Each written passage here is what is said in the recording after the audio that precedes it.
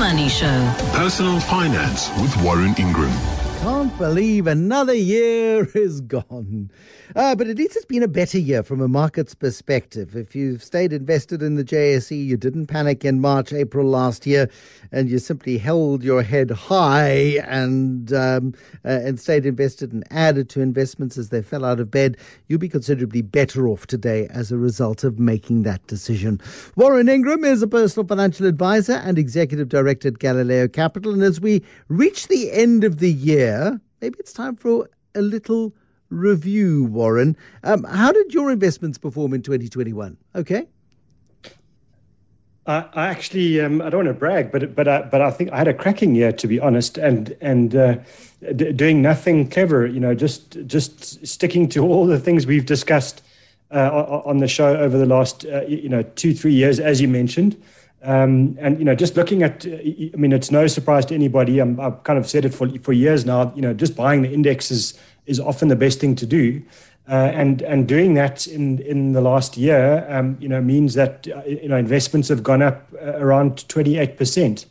And any time you've got a portfolio that goes up 28%, you're having a great year. No matter what's going on emotionally and psychologically, that's what happened. And interesting, the JSE has been underperforming for such a long time that we've kind of got used to, sub-inflation returns. But looking, I did a bit of a kind of a research of the last 2-3 years just to see how the JSE is performing over slightly longer periods of time. And the JSE is delivered around 15% a year for the last 3 years. That's an important number because it's giving us growth before the beginning of the pandemic, during the pandemic, and now, I'm not saying coming out of it, we're still in it, but certainly out of the recovery from the stock market point of view. And when investments go up at 15% a year, if they can stick that out for 5 years, it means you're doubling your money. And that's not something we've seen. If we look at the JSE, it's not something we've seen for the last 10 years, Bruce. So the answer is, investors should be smiling if they've been, quite focused on the local markets. Even the bond market delivered around 8% for the last year, and the average balanced unit trust, just the average, not the great ones, just delivering normal performance, have delivered a return of about 19%. That's important because that's what most retirement funds are invested in. So me, like a lot of South Africans with money in this country who've stayed the course with their investments are smiling. We're exhausted, I'm sure, but certainly our investments have done okay. Okay, so when we look at our investment performance, and we shouldn't do this, but it is the natural thing to do, we'll go, hold on a second. So we made 15% a year over the last 3 years, which is considerably better than the 3 years before that, and we should be grateful for that performance. Had we, however, had all of our eggs in baskets elsewhere, and we had our money in the S&P 500, or in the Nasdaq, or in the Dow Jones Industrial Average, or in the FTSE 100, or in the CAC 40, or in the DAX, anywhere else, but here, in hard currency terms, we would have done considerably better. That's true, but we live here and we spend our money here. And over the last year, for example, where the average South African balanced fund has delivered a return of 19%, the average balanced fund in dollars, when you price it back into rands, so that's important because that's what we're spending in. That's delivered a return of 13% a year. And so I think the story might be changing somewhat. I think the people that have kind of been beating the offshore drum, and I don't want to for a second say we shouldn't have money overseas. We definitely should, but just that it's actually not such a one-sided story anymore. Even using your example of equities, just being in shares, that in rands, that's giving you a return of about 19% for the last year. Yes, over the last 3 years, if we want to be consistent, it's been about 19% a year as well. So that story of send everything out and it'll be great and that'll be brilliant hasn't actually worked out for people, certainly over the last year or year and a half, and may not work out like that for the next while. I mean, emerging markets, to give you a context, have done pretty lousy or have delivered lousy returns. I nearly said something rude there, but bad returns for investors for the last year, but that's certainly not going to continue. I think that's the point here is, we shouldn't have this recency bias in our thinking where we say, well, whatever happened over the last, 3 or 4 or 5 years, that's what's going to happen for the next 3, 4, 5 years. Because what we do know is eventually the wheel turns, to use all the tired cliches we can find at the moment. So I think you're right, Bruce. Someone that's been in global funds for the last decade, they've done incredibly well. Over the last year or two, not so well, in fact. And actually, having a local focus on your investments has been a good thing. Again, you're not saying that you should be, binary in everything that you do, one way or the other. You should have a spread, and certainly this year would have been a great year to be properly spread in SA and global.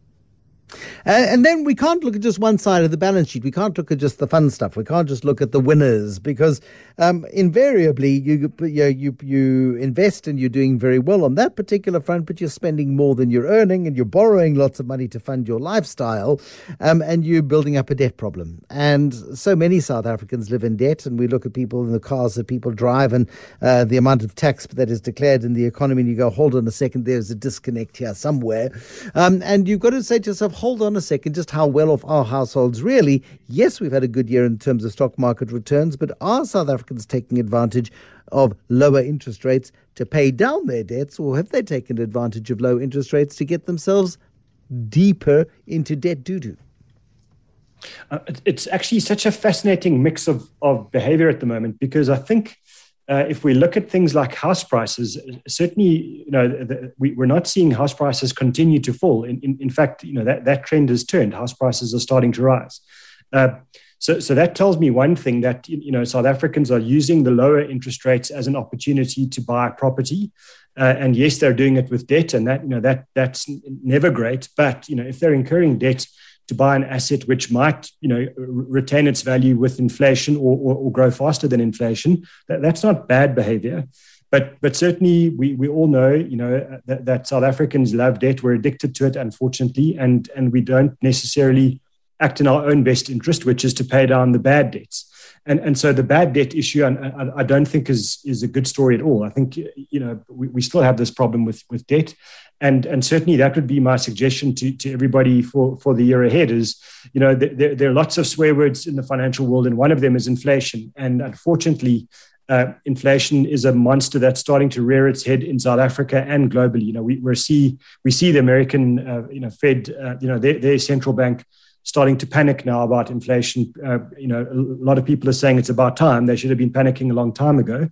And we see that the British central bank doing the same and starting to raise interest rates. So our own central banks already raised rates once. I wouldn't be surprised to see more interest rate hikes all around the world. So what that means is, if you're sitting on debt, you need to know that your debt is going to get more and more expensive.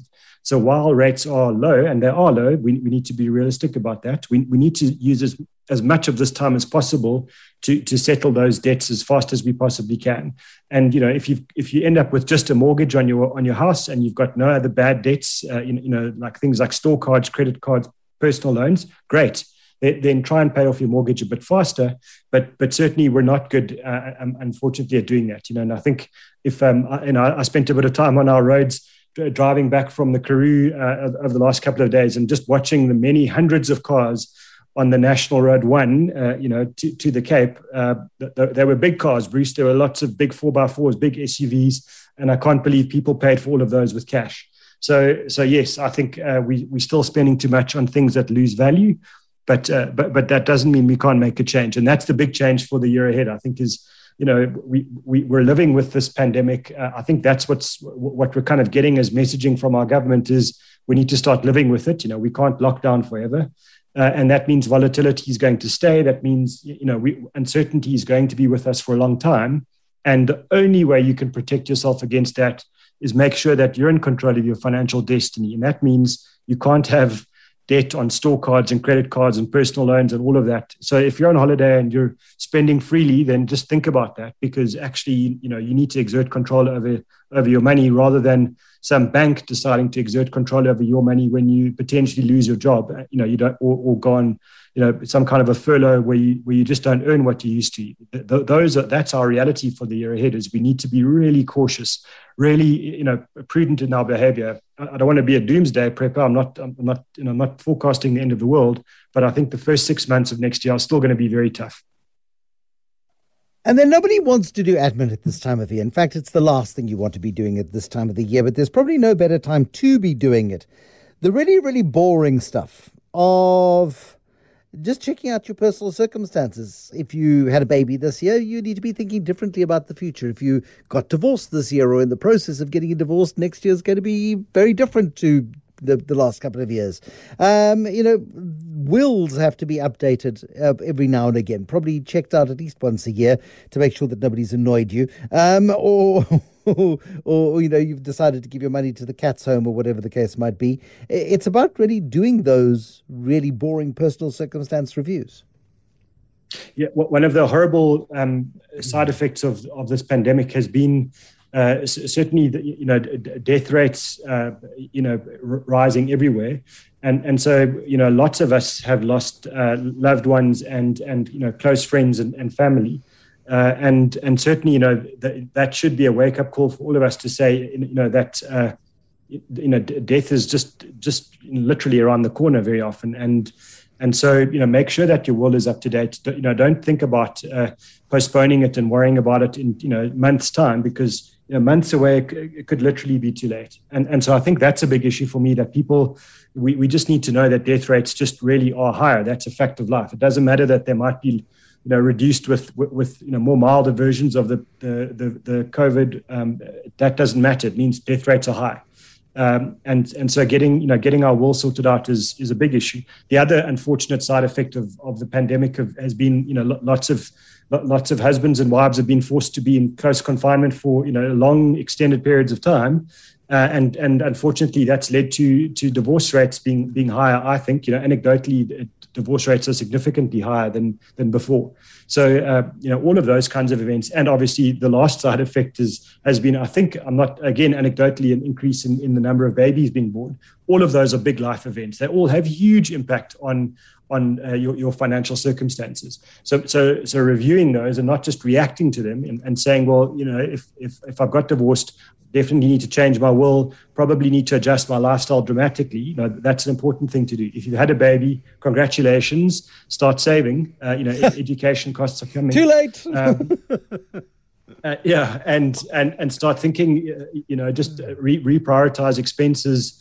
And also just be careful that you don't, lose focus on your own retirement planning while you're looking after your new dependent, because you need to do both. I always use that analogy of the air hostesses when we all used to fly. I would say in the event of emergency, put the oxygen mask on yourself before you help the person next door to you. That's the point financially. Is if people are in distress around you or they're dependent on you financially, do your best to help them, but make sure that you don't do that at your own cost, because that means that you won't be in a position to help anybody in a few months or years' time. So you have to make sure that you're financially in a position to look after everybody else as well, but you have to start by looking after yourself first. And so to me, those are big things that we've kind of lost focus on. I think, there's been so much, understandably, that's drawn our attention away from the mundane. As you say, it's kind of boring, admin, but unfortunately, when big things happen, the mundane admin stuff is what saves us often from real kind of, years of hardship and devastation. So I think you're right. Now's the time. If you're stuck at home because you can't travel, because, you've been locked down or you need to be careful. I'm trying to think of the right word here. You're in isolation. Then use the time, stop complaining. There's nothing you can do, but you can do the admin for your financial life for the year ahead. Utilize the opportunity. Absolutely. A question from Brett, who says, Warren and team, I'm 33 years old. I'm planning to move abroad in the next 18 to 24 months. I've got investment accounts, tax-free savings investment, and an RA. I'd like to stop my RA contributions and allocate this money to other investments that I will be able to access when I move. Is this a good idea? If it is, what type of investment should I be considering for the next 18 months? Because I plan to use the money to fund some relocation costs. Let's talk about that one in a moment. The Money Show. Personal Finance with Warren Ingram. Warren Ingram is a financial advisor. He is an executive director at Galileo Capital. Brett Azar is planning to move elsewhere in the next 24 months. He's got some investment accounts, a tax-free investment account, a retirement annuity, wants to stop RA contributions and allocate this money to other investments so that he'll be able to access that money when he moves. Is it a good idea? What should he be looking at? Warren. Yeah, definitely shouldn't move. He should stay in the land of milk and honey and take advantage of all the opportunities here. But I guess that wasn't his question. So I think when you're looking at a situation like this, there are a couple of things to consider. One is timelines. So when you're investing money for a specific goal where you know you're going to have to spend that money in a short period of time, and I consider, the next 1.5 to 2 years to be a short period of time, then you have to eliminate all stock market risk. You have to eliminate the possibility that, you invest your money and then when you need it in, 1 or 2 years' time, the stock market happens to be going through a dip and you then have to sell that investment at a loss and potentially not able to cover the costs that you need to cover. So my view is anything up, from let's say 1 week to 3 years, if you've got a specific cost goal or expense in mind, then the only thing you can do is try and earn as much interest as you possibly can. In other words, put it on a fixed deposit. If you know that your goal is for a very specific time period, or put it into a money market account or some kind of a 30-day notice account, or potentially a money market unit trust. Any of those that are going to be very low risk from a market risk point of view, but will give you some kind of rate of return. Unfortunately, over the last year, interest rates have delivered a return of about 3.5% for the average investor. So unfortunately, Brett, I'm not saying this is going to be the best growth that you're going to get out of your money, but certainly when you need to lock in a specific amount for a specific period of time like this, then the best thing you can do is just get the best rate of interest that you can. The option of stopping your RA contributions for this time, I think that's a good call. Just be really careful that you don't end up paying a big penalty. So if you've got an old-fashioned RA through an insurance company where you've signed up for to age 55 and you paid up a lot of the commissions up front, there is a chance that they're going to penalize you for making that policy paid up, which is the jargon that they use for stopping your contributions. So before you do anything like that, just get a quote from them to ask them what the paid up value would be, and that will give you an idea of what that penalty is. Because if the penalty is huge, then you might want to continue paying and looking at other options, to kind of find those expense costs that you need to fund. I certainly would keep paying money into my tax-free saving if I were you, because I think that's that's money that you can always access. But yes, maybe not a bad call to pause the retirement fund contributions, especially if you're planning on coming back. If you're planning to move abroad, you don't really say in your question, but if you're planning to move abroad for a period of time and then come back again, then pausing an RA contribution and then restarting it when you come back makes sense. But for the short term, the other things that you should be doing, I think, building up as much cash as possible, earning as much interest as possible, and then fund those costs with cash rather than with debt. What about cashing in the RA? We don't know how big the RA is. Brett is fairly young, 33 years old. We can assume that Brett's been working for 10 years. Put away, I'm sure, a nice amount of money. Markets have helped. But what about cashing in the retirement annuity? Is that ever a good idea? I don't think it's a good idea. Ever is a huge word, but I can't see many instances for me where that makes sense. But I know that there are a whole lot of restrictions anyway with retirement annuities compared to, let's say, your company provident fund, where you would be able to access the money. But your RA, being able to access the money, if you're immigrating, you would need to, the laws are kind of actually all up in the air at the moment. And I know they've been paused in terms of some of the big changes that they want to make, Treasury, to these laws. But one of the things they're considering is putting in a 3-year kind of a period that says, once you've left, you can't touch the RA for the first 3 years of your immigration, and then you'll be able to access the money. So the answer is that practically, I don't think you can access the money until age 55. But if you do have a provident fund, and that's something you certainly can access, I would still not do that. I think that the tax penalties are enormous.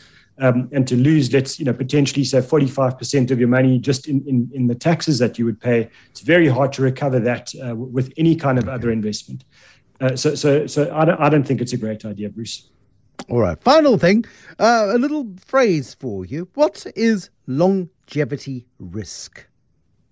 Well, this is I'll give you a real example. So when I started using these complex financial tools to do financial planning for people around 25 nearly 25 years ago, we would plan for someone to live to around about age 85, at a real stretch, age 90. And then about 15 years ago, we started planning that people live to age 100. And I remember lots of the people in their 50s sort of laughing at me, saying that, you're crazy, I'll never live to age 100. And now, the actuarial tables are telling us that certainly for South African women, we should be planning that they live to age 104. And that's longevity risk in a nutshell. It means that, we are generally as a global population living much longer than we all thought.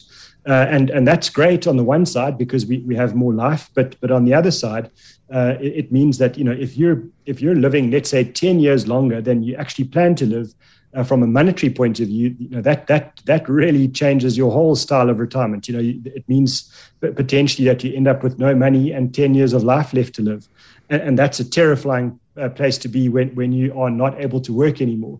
So longevity risk is a real thing, and certainly don't poo-poo it when you come across it in your own financial planning calculations. Something you need to say is it's realistic that if you are 25 or 30 years old now, the likelihood is you could be one of the people living to age 110, and rather plan for that and die a bit sooner with a bit of money in the bank than the other way around. So longevity risk is outliving your money. Thank you very much indeed. Warren Ingram from Galileo Capital. He's a personal financial advisor and an executive director at Galileo Capital.